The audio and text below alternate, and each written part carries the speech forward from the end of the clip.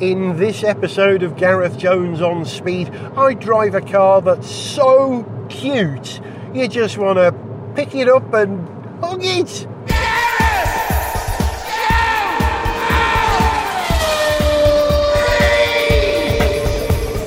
Hello, welcome to Gareth Jones on Speed. I'm Gareth and I'm driving to Wales.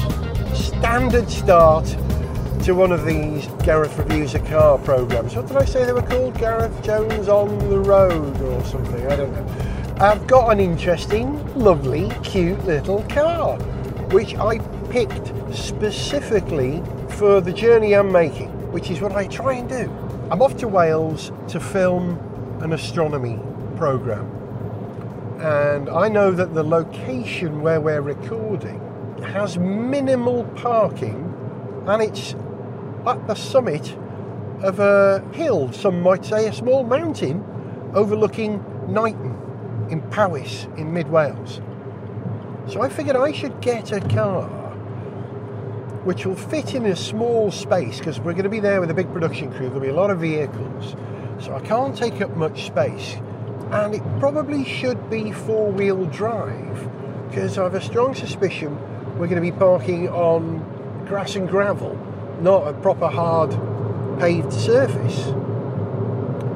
So I picked the smallest, cutest four-wheel drive car I think there is on sale at the moment, because it's a car that I'm very fond of. I'm fond of the way it looks. It is the Suzuki Ignis, which has recently been upgraded with some new drivetrain and some new detail and a slightly improved version of the one which came out, I'm guessing, 3-4 years ago now? 2017 maybe it first appeared, this Ignis.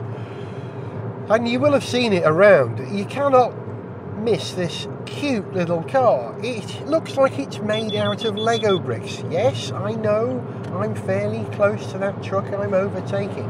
Thank you for telling me, I was quite aware.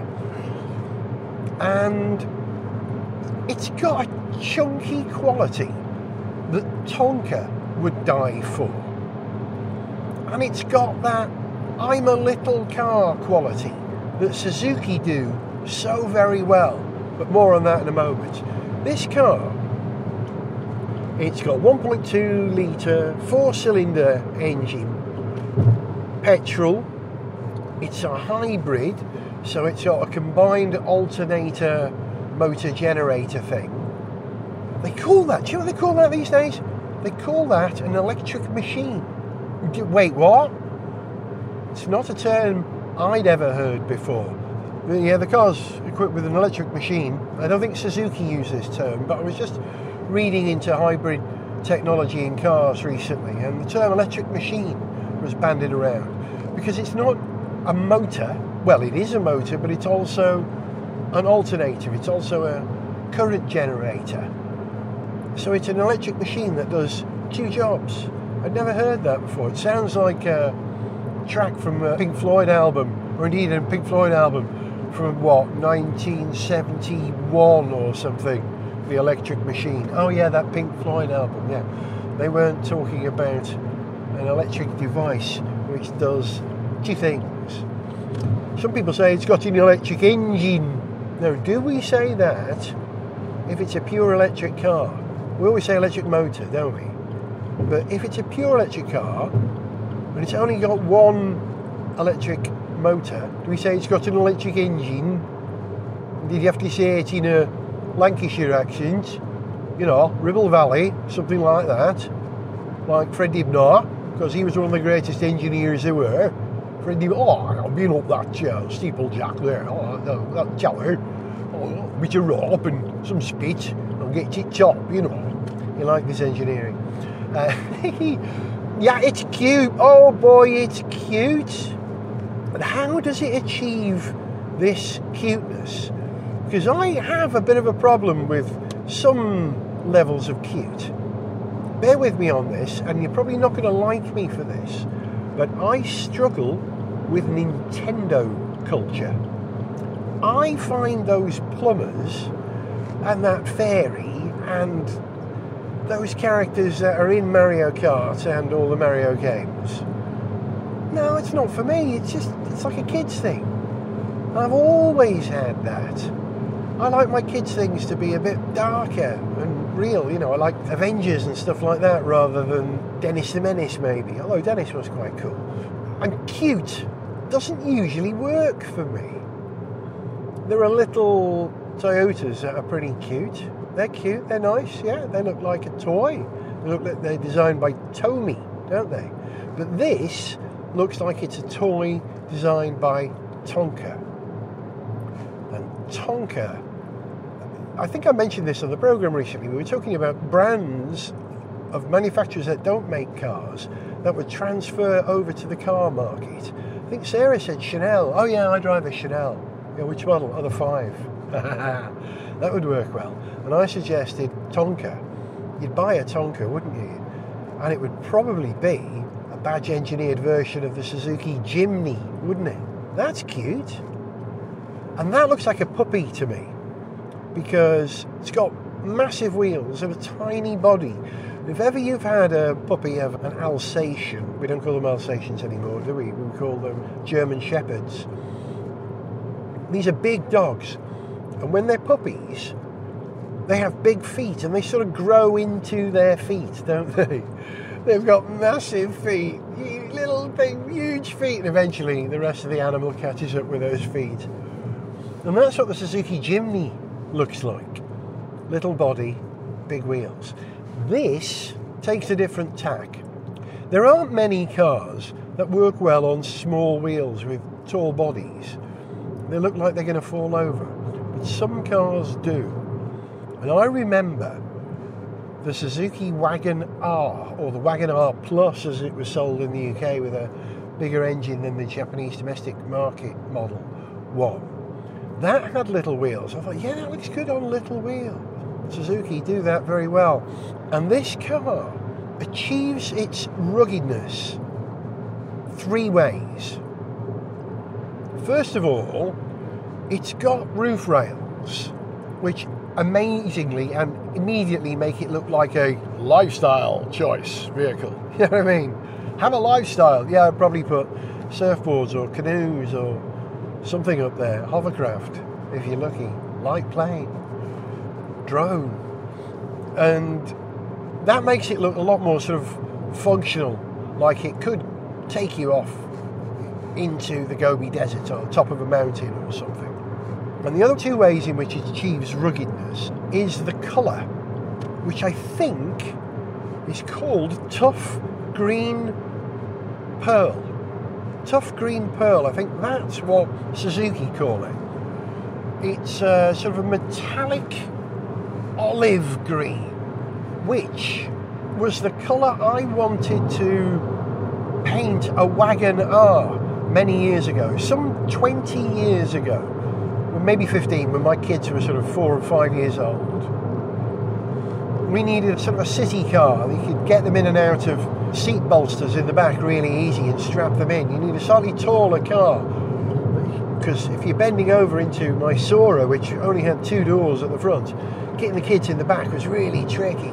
And I considered buying a Wagon R. I really wanted a Wagon R. What I wanted to do was commission a Wagon R, not the 2nd generation version that was also sold as was it the Vauxhall Opel Agila? Not that one, which is quite rounded and smooth.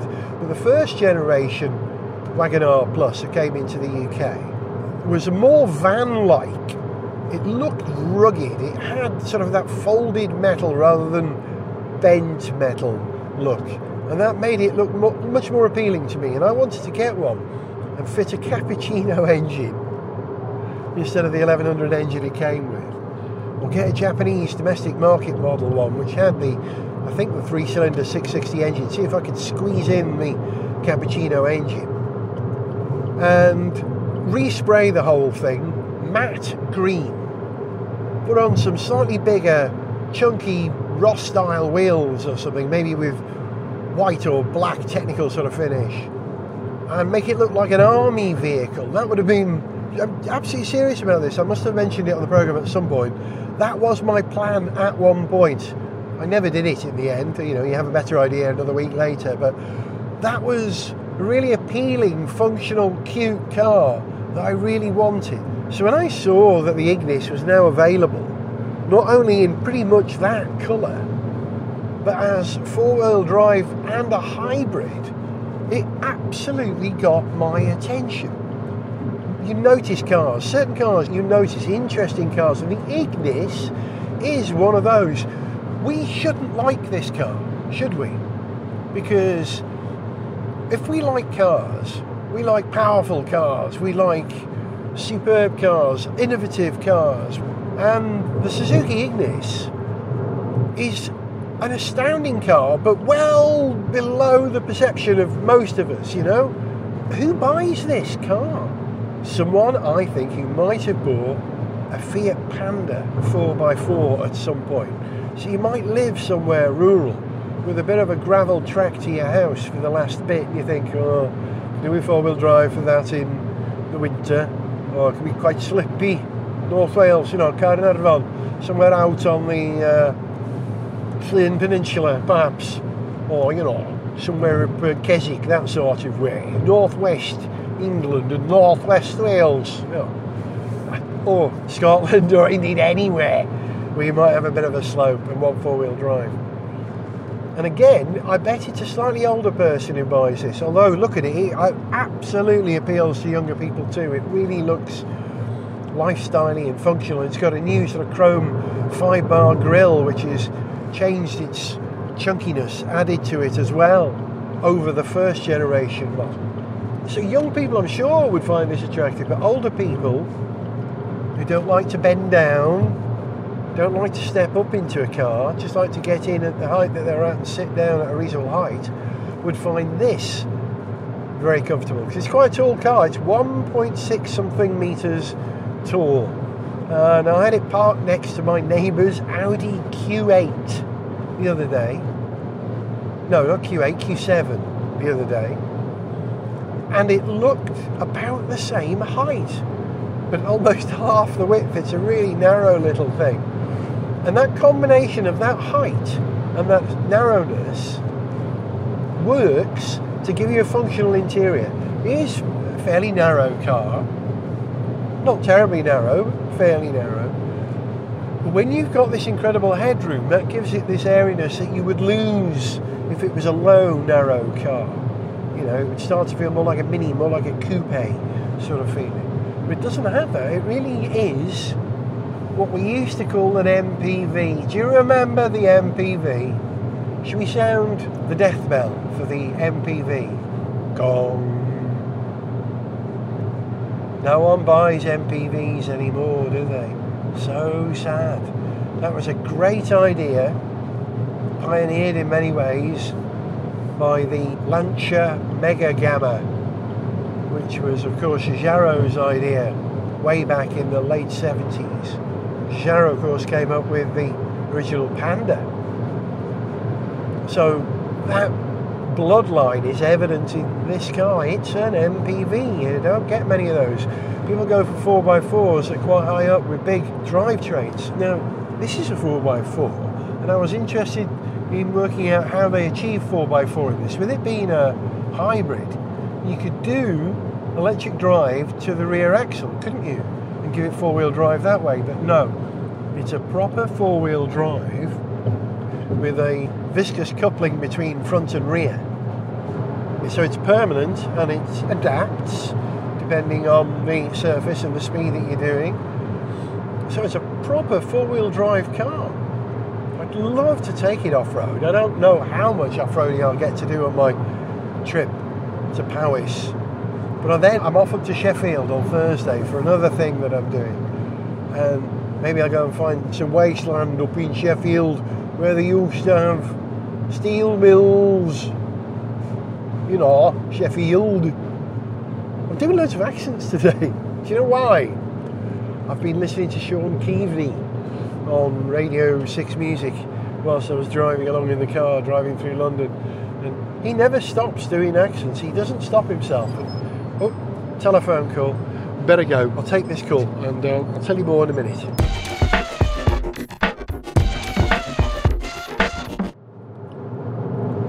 The third and final way that this car moves out of soppy cuteness and into rugged cuteness is with 3 indents in the C-pillar. I kid you not. Next time you see an Ignis, or look up a picture of an Ignis now if you can, look at the C-pillar. That wonderful kink, a straight high boot, bit of a bustle back, and that kink, and on that kink are 3 indents. The sort of thing that suggests Citroen Mahari, Mini Moke, Jeep. You see where I'm going with this? That folded metal quality. I wonder what difference it makes to the strength. It probably weakens it, those indents in that C-pillar, but my gosh, it makes a huge difference. And if this car didn't have those 3 dents in the C-pillar, I don't think it'd be half as appealing to a lot of people. It's amazing how a little bit of detail like that can make a difference to a car. It would look a lot more sort of domestic, like the car your mum might drive. And I don't mean that as an insult, I just mean that as a different set of criteria, a different set of driving qualities to the one that you want to portray when you're driving. You know, not my car, someone else's car, that feeling. And those little dents lift it out of domesticity into functional piece of equipment land, if there is such a... Is there a land? Functional piece of equipment land. Let's all go there. Mainly inhabited by hammers and saws and the old Suzuki Ignis. You ever wondered about the name? I did. I thought, why is it called Ignis? What does that mean? What's the etymology? Where does it come from? Did they mean Agnes? Agnes is a name that you don't hear these days, is it? Unless you're a Scot. This is my wife Agnes, my daughter Agnes, and my sister Agnes. It's a grand old name, isn't it? Agnes. The only Agnes I can think of is the one in Picard at the moment. She's an oddball in a nice way, like this car. So maybe I should call this car Agnes. Okay, full disclosure, as YouTubers say, I have been known to give my cars names in the past. My Sora was called Lex. She was. Lex, I'm taking Lex, I'd say to Violet. When I had a Suzuki Cappuccino, she was always referred to as Susie. Now, I know Richard hates people who name cars, and I'm not sure on Zog's position on that, but I have been known to name vehicles over the years, and motorbikes. As you know, I had a Volkswagen Jetta called Joan Jetta. But my Suzuki Cappuccino was called Susie, and this I would call Agnes. But the car is called Ignis. It's from the Latin ignition, to start a fire. Or the Latin word for fire is ignis, I think. Is that right? Does Ignacio, does that mean fire starter? Here's my friend, Ignacio. He's a professional pyromaniac. It is nominative determinism. From his name, this is why he does what he does. It's a terrible Mexican accent, wasn't it? Sorry. Light a fire. Don't know how fiery this car is. I'm driving it really gently and I'm really enjoying that. I really am. It's got a lot of roll. It's quite a tall car. It's quite a narrow car. My mate Xavier said, Gareth, carefully, don't fall over. That's what he said. Be careful, it don't fall over, he said to me before I got it and drove off. It looks like a brick standing on its side. It's going to fall over. It doesn't feel unstable. It's got a lot of roll. It's got lovely soft suspension. Now, you know, the first corner in a car is always a big giveaway. You get in it, you drive off, and you go, whoa, that's different to the last car I drove on this corner. You notice there's probably 23 turns lock to lock on the steering. It's a very slow rate of steering, which is fine. You just need to adapt to it. And that makes you drive more slowly, I think. And it's got really soft suspension, so it rolled a bit at low speed, and it's a bit bouncy in town, a little bit bouncy.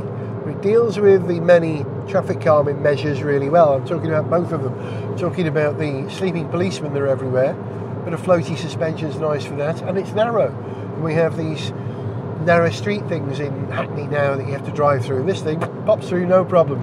Wouldn't like to attempt it in a Range Rover, would you?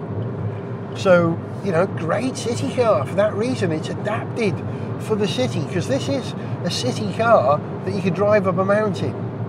That's what it is. And the suspension, when I first got on it, whoa, it's quite floaty. Okay, that's what it is. But then you get to motorway speeds from 40 to 70, it's lovely. It really is.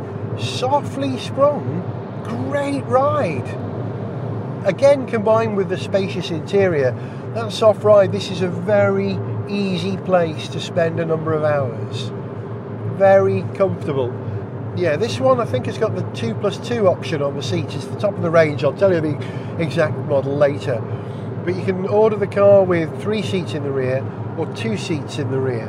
And looking at this one, I've got one of the seats folded down at the moment. I can't tell. Oh, that's interesting. I reached back to put one of the seat backs up, the rear seat backs up, and actually move the seat squab forward. There's a lever that allows you to do that. It's quite a flexible interior. And so I can't tell if it's got 2 or 3 seats in the rear. But what I can tell you is that this vehicle is big enough to fit in a mattress.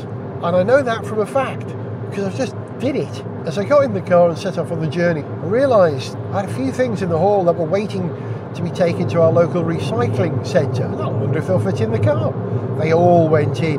2 huge bags of clothes, an old computer monitor, some kitchen bits, old appliances, and a single mattress. Now, I have to admit, it wasn't an adult's single mattress. It was what they call a shorty. Our kids have grown out of that now. So it was just shy of 6 foot, but not 6 foot. But it fitted in the back by opening up the hatchback, folding down the seat backs, sliding the thing forward, and it pushed down into the footwell of the rear passengers. Then I folded it over, tucked it in the back, it closed easily, and I put in those 2 of the big bags of stuff as well. No problem. And my bags as I'm away for the next few days. Proper voluminous little functional vehicle, this. And that might be a function of being tall, you know? You can stack things high like a van. And that was one of the things that appealed about the Wagon-R to me. We took so much stuff with us when we went away when we had kids, you know. Pushchairs and prams and temporary cots for the kids to sleep in while you're away, and nappies and all sorts of stuff. We used to fill cars to the gunnels. So the Wagon-R would have been good for that, and this is good for that too. Quite a short boot if you're in 4 or 5 seater mode, but you can change that by sliding the rear seat forward, increasing it by probably 20 or 30%, I would say. And as it's a hybrid, it's got a lithium-ion battery, I think, is it? Lithium-ion? It's got a battery, and that's positioned underneath the rear seat. I looked in the boot, and there wasn't a spare wheel underneath the fibre cover for the boot. Very, very lightweight, by the way. That fibre board, very light. And there was no spare wheel underneath, but there was a compressed air pump and get you home, squirt the tyre, full aerosol. So it's lost some height because of that, but regained it, that's why it's a tall car. You know, a low car, you'd lose volume from doing that. But if you lose the volume because of your hybrid system, the knock-on effect of that and the space under the boot, then you gain it again by a tall car. So this is a nicely thought-through car. Any compromises have been worked round, you might say, giving you usable space. And you know what? I actually think the Ignis is cooler than the Wagon-R was in its day. It really does look smart. It's very light. I noticed how light it was when I first opened the door. I nearly pulled the door off and threw it over my shoulder. Wow, that's light. You close it, light. But it doesn't feel tinny. It's not Citroen AX light. That was light, wasn't it? I had a mate who had one of those. He wouldn't drive if the wind was blowing over 30 miles per hour because it would blow him across 2 lanes. And this is quite a tall car. very light. I'm not sure the all-up weight. I'll look at the details a little bit later on and fill you in on them as I've had some more experience driving this car. I've driven it in town, I've driven it on motorways.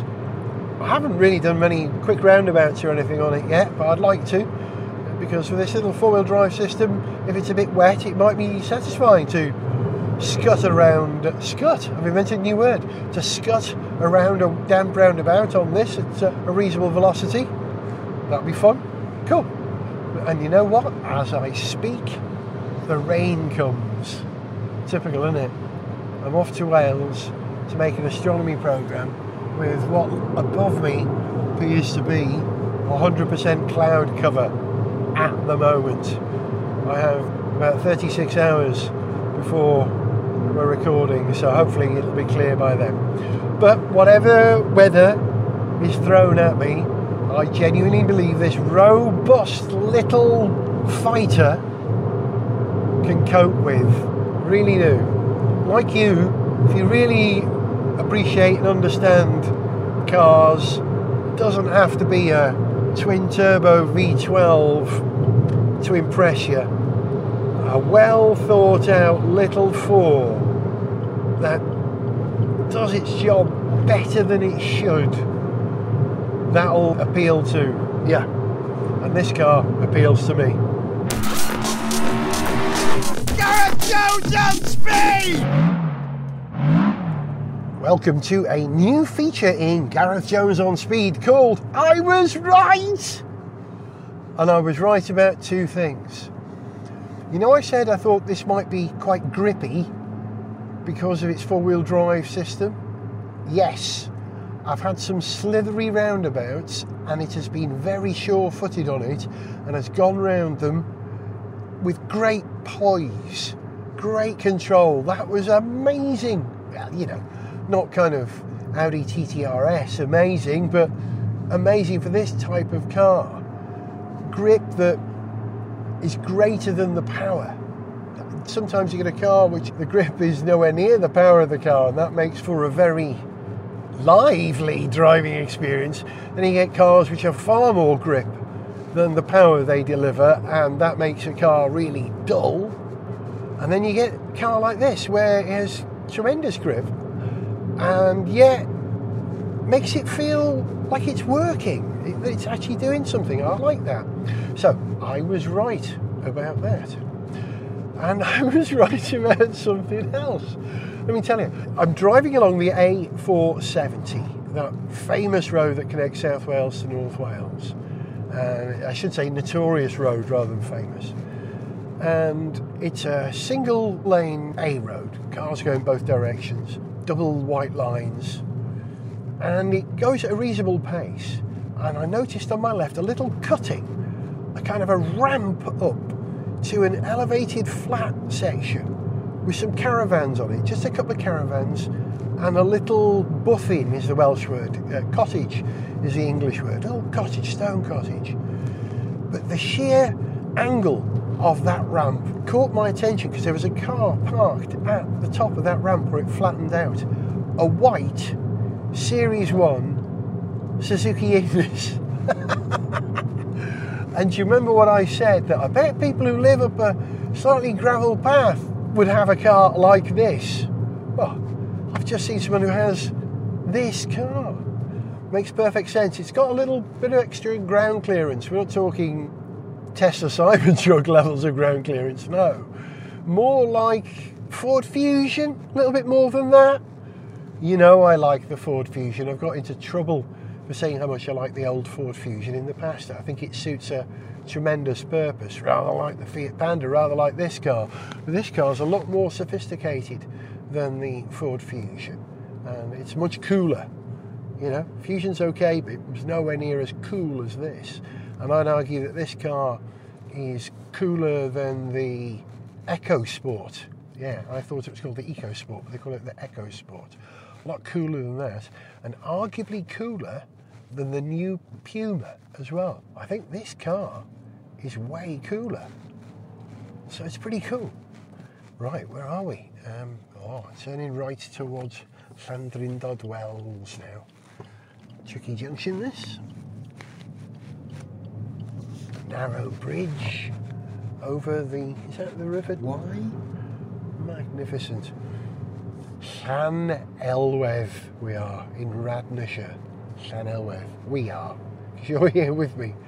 Yeah, this car is proving to be the right sort of thing for narrow lanes here as I carve up the marches towards my destination in Llandrindod Wells tonight. Very much looking forward to it. Right, just wanted to share that. I was right. I should say that with a Welsh accent, shouldn't I? I was right. Oh, one other thing while I remembered a Toyota, a little Toyota that did the same sort of industrial cute, almost agricultural cute, almost military cute that this car does. It came to me out of the blue. Do you remember the Toyota Will? It was a strange little thing, probably based on the Toyota Yaris perhaps, and it had that sort of ribbed metalwork side to it which made it look like a Kubelwagen or something. It starred in a video game, and I'm trying to remember which video game that was. It wasn't Project Gotham. It was one of the others. There was a special sort of JDM edition that you get with the Sora was in, my Sora, which made me very happy, and the Toyota Will. Look up the Toyota Will, a strange, more than a concept car, one of those limited edition Japanese oddballs that they do for the Japanese domestic market from time to time. Nissan were the most famous, of course, perhaps for doing that, because do you remember the S-Cargo that was based on the Micra? Or the Nissan March it was called in Japan, wasn't it? Not the Micra. And what was the other one? The Nissan Pao, that looked a bit like a Jeep or a Kubelwagen, that had ribbed side work. And there was a third one as well. I can't recall what the third one was. Was it a sports car of some kind? Oh no, it wasn't. It was the Figaro, of course, the Nissan Figaro. Those sort of style exercise cars which take a useful platform and put something very interesting on it. Those cars were cute, but not too cute. They had a different quality to them. Again, this car has that, and that's one of the things I really like about it. Cars' character are something that you can really get behind. People buy cars on the way they look, they really do. It sends out a message, either to you personally, oh, I feel safe in that, or oh, that's practical, or oh, that's fast. But they also send out a message, the message that you want to send out to other people about the choices you make. Oh, yes, I'm practical, or I'm safe, I'm not a show-off, oh, I am a show-off, oh, I like cars who can drive, I like driving, oh, I want a bit of prestige. These are all the messages that we send out when we subliminally make choices, or consciously make choices about the cars that we will drive. And I like the message that Suzuki send out. You know, I think I've said this before, Suzuki are very good with little cars. Fiat are perhaps the only other people who are very, very good with little cars historically. Well, maybe Citroen too. But what Suzuki do you remember the Cappuccino, my Cappuccino I was telling you about before? That looked like a sort of 3/4 scale Lotus Elan or something. A scale model of a car. Beautiful. And this, again, is a scale model of a much larger, robust off-road machine, and captures all the functionality, the apparent functionality of a big vehicle like that, and offers it in a very small, practical city car. But it's much more than a city car.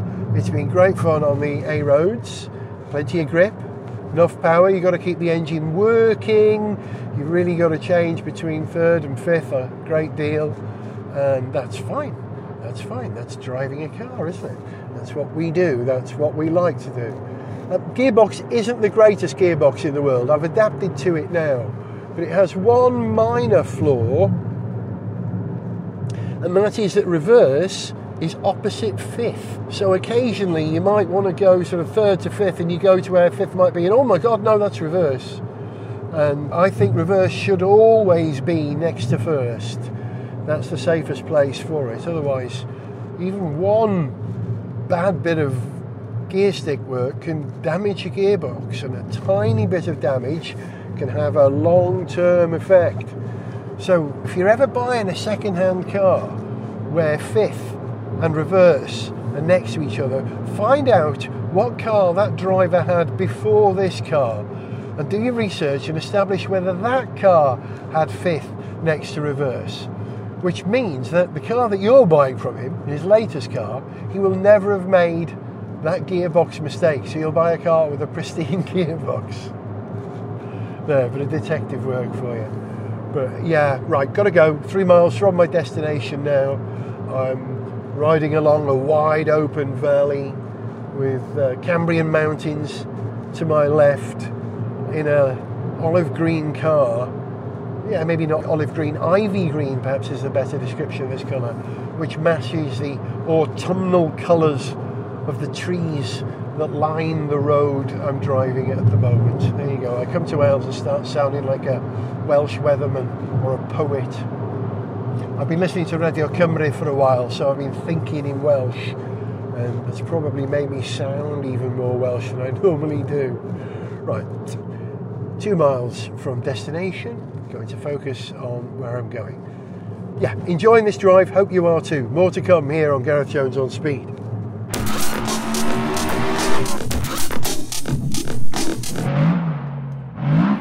Hello again.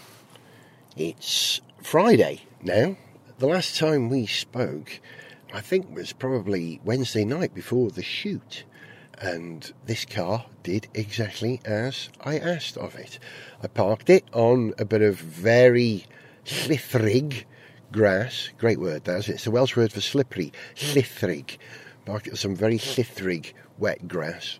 And it just popped out, no problem whatsoever. It's got 180 millimetres ground clearance, by the way. I looked up some of the figures. And that was just enough. A little bit of versatility, a bit of utility. That's what it is. It's like a utility belt, this car. It's pretty good, really is. And this model, by the way, I was trying to remember what the name of this particular model was, and it's the SZ5 or SZ5, if you want to say Z instead of Z, but no, it's the SZ5, which couples the manual transmission with the hybrid energy recovery system and adds four-wheel drive as an option. And that's the car to have. I did mention that having a bit of grip on the road was going to be a good thing when it was dry and would be very good when it's wet. And you know what? I drove back from the location on top of a mountain in Powys and it was sopping. It had rained all day and all night and the road was covered with leaves. And it was a fairly quick, quiet road in Powys. There wasn't very much traffic at sort of 10 o'clock it was, I think, on a Wednesday night. And so I was, making reasonable progress. And this car was brilliantly neutral. That's the surprise about this car. It doesn't feel like a front-wheel drive car because of the way that the four-wheel drive system works. It's absolutely predictable and neutral in and out of corners. Really great. Really great. It's got 16-inch wheels. They're pretty narrow, but it's perfect. It was great. I really admire this car.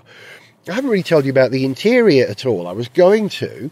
I forgot all about it. The practical thing of being able to slide the seat backwards and forwards.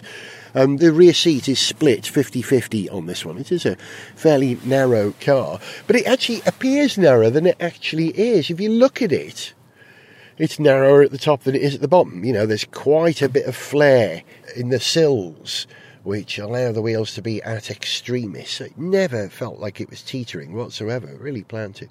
Very, very impressed with this car. I had great expectations for this car. Because when you see a car that you think, that looks right, what are they doing with that car? And you look at it, that's a good idea. Oh, God, I hope that works. That sounds about right. It's good. You have great expectations. I really wanted this car to be great, because I like the way it looked so much. It's how a lot of us are hooked on a car. Ooh, gets your attention. Now let's consider it. And you know what? My great expectations have been met. I can't think of anything in this car that has disappointed me. Nothing whatsoever. The dash is nice. The plastics are fairly durable, but it's a utility car. It's got a lovely body colour inset with a sort of tiny shelf big enough for maybe a mobile phone or 3 or 4 pens, and it's nicely sculpted. It's got its own original style going on, and a podule, your infotainment system, your sat-nav, all that is on a chrome-surrounded semi-floating nodule sitting proud of the dash. And I like what they've done. They've given the corners to the rectangle that this screen is sat in the same angle and chamfered edge that this car has on its famous C-pillar, bringing that design into the car. Little details like that, great. Podule. Do you remember the word podule, where it came from? The first time I encountered the word podule was in a Rowan Atkinson sketch, where he's an alien who breaks through on all channels to transmit to Earth and says something like, life is very different in our universe. We have no birth, we have no death, and we have a different gear stick on the mini metro. I'm speaking to you now from my podule. So yes, the word podule came to mind. I can't remember a car which has made me think of the word podule, so I am grateful to this car for that. I'm sitting, by the way, in a service station, probably Watford Gap or one of those, on the way back home from having driven this through the mountains of Wales and then up the English-Welsh border and north up to Sheffield to do an interview, and then to Huddersfield last night, and then back down the motorway. And I couldn't have asked for a more willing, friendly, smiley, lovely car than this. And I noticed, I published a picture of the car on my Twitter stream, and it generated loads of responses from people who wanted to discuss their Suzukis. So people said, oh, it looks great. Oh, it's a bandito car. That it looks like it's wearing a mask, like a bandito, a gaucho or something. Watch out for the banditos. And it was amazing that people had noticed this car. Often I can publish a picture of a car and not get as instant a response as I did this time. But this car, clearly, people have noticed it. They're, paying attention to it. And deservedly so. You won't be disappointed. It's a fab car. 17 and a half grand, I think, for this particular model. The range starts at 13,000. And it looks good in lots of colours. I saw a signal red one, I saw a blue one, and it changes the character of the car completely. But this dark green is just great. It really is class.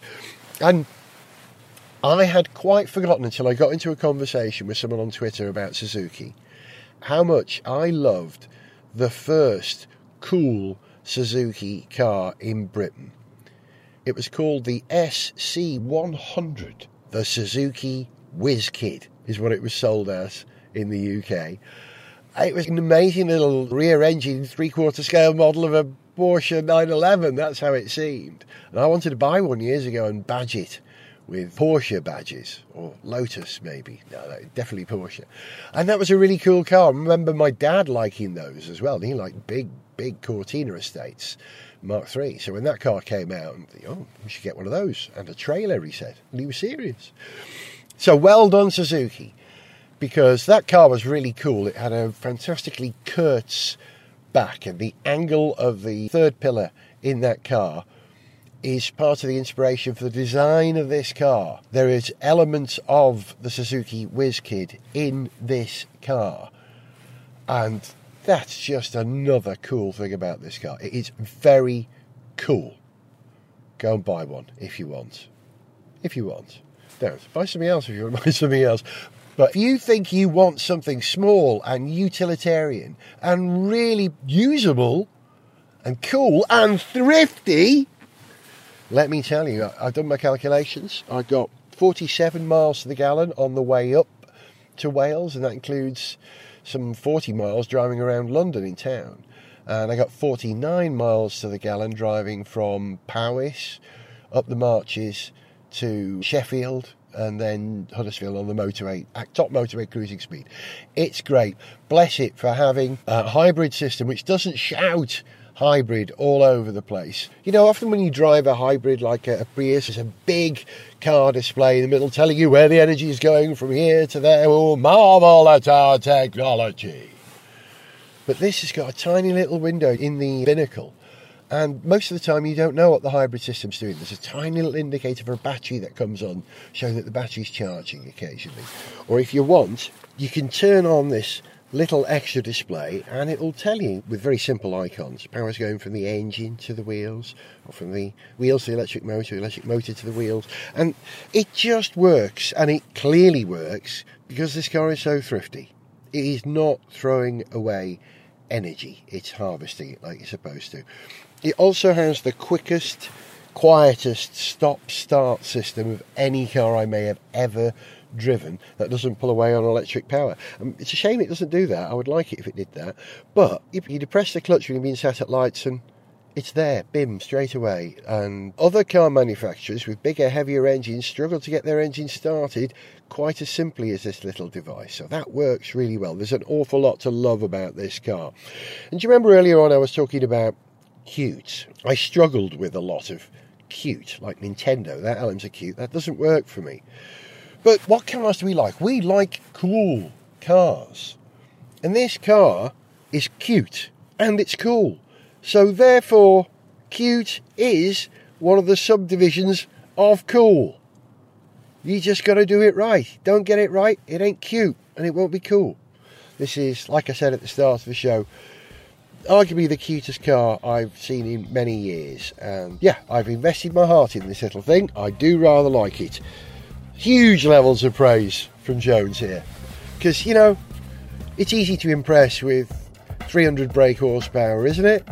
And something that looks like it's shot out of a missile. To impress with something that looks like a collection of Lego bricks and only has 83 brake horsepower, that's a much harder achievement, and this car achieved a great deal. There you go, I'm happy. This has been Gareth Jones on Speed, enjoying the Suzuki Ignis Hybrid 4-wheel drive SZ5. And I was Gareth. See ya. To send us an email, see pictures, get song lyrics, join our Facebook fan site, follow us on Twitter, or to find out about sponsorship opportunities, go to garethjones.tv. Gareth Jones on Speed is made in London by Whizbang. One last thing before I go. That video game that I was struggling to remember the name of earlier on was Gran Turismo Concept 2002 Tokyo Geneva. Gareth Jones on Speed!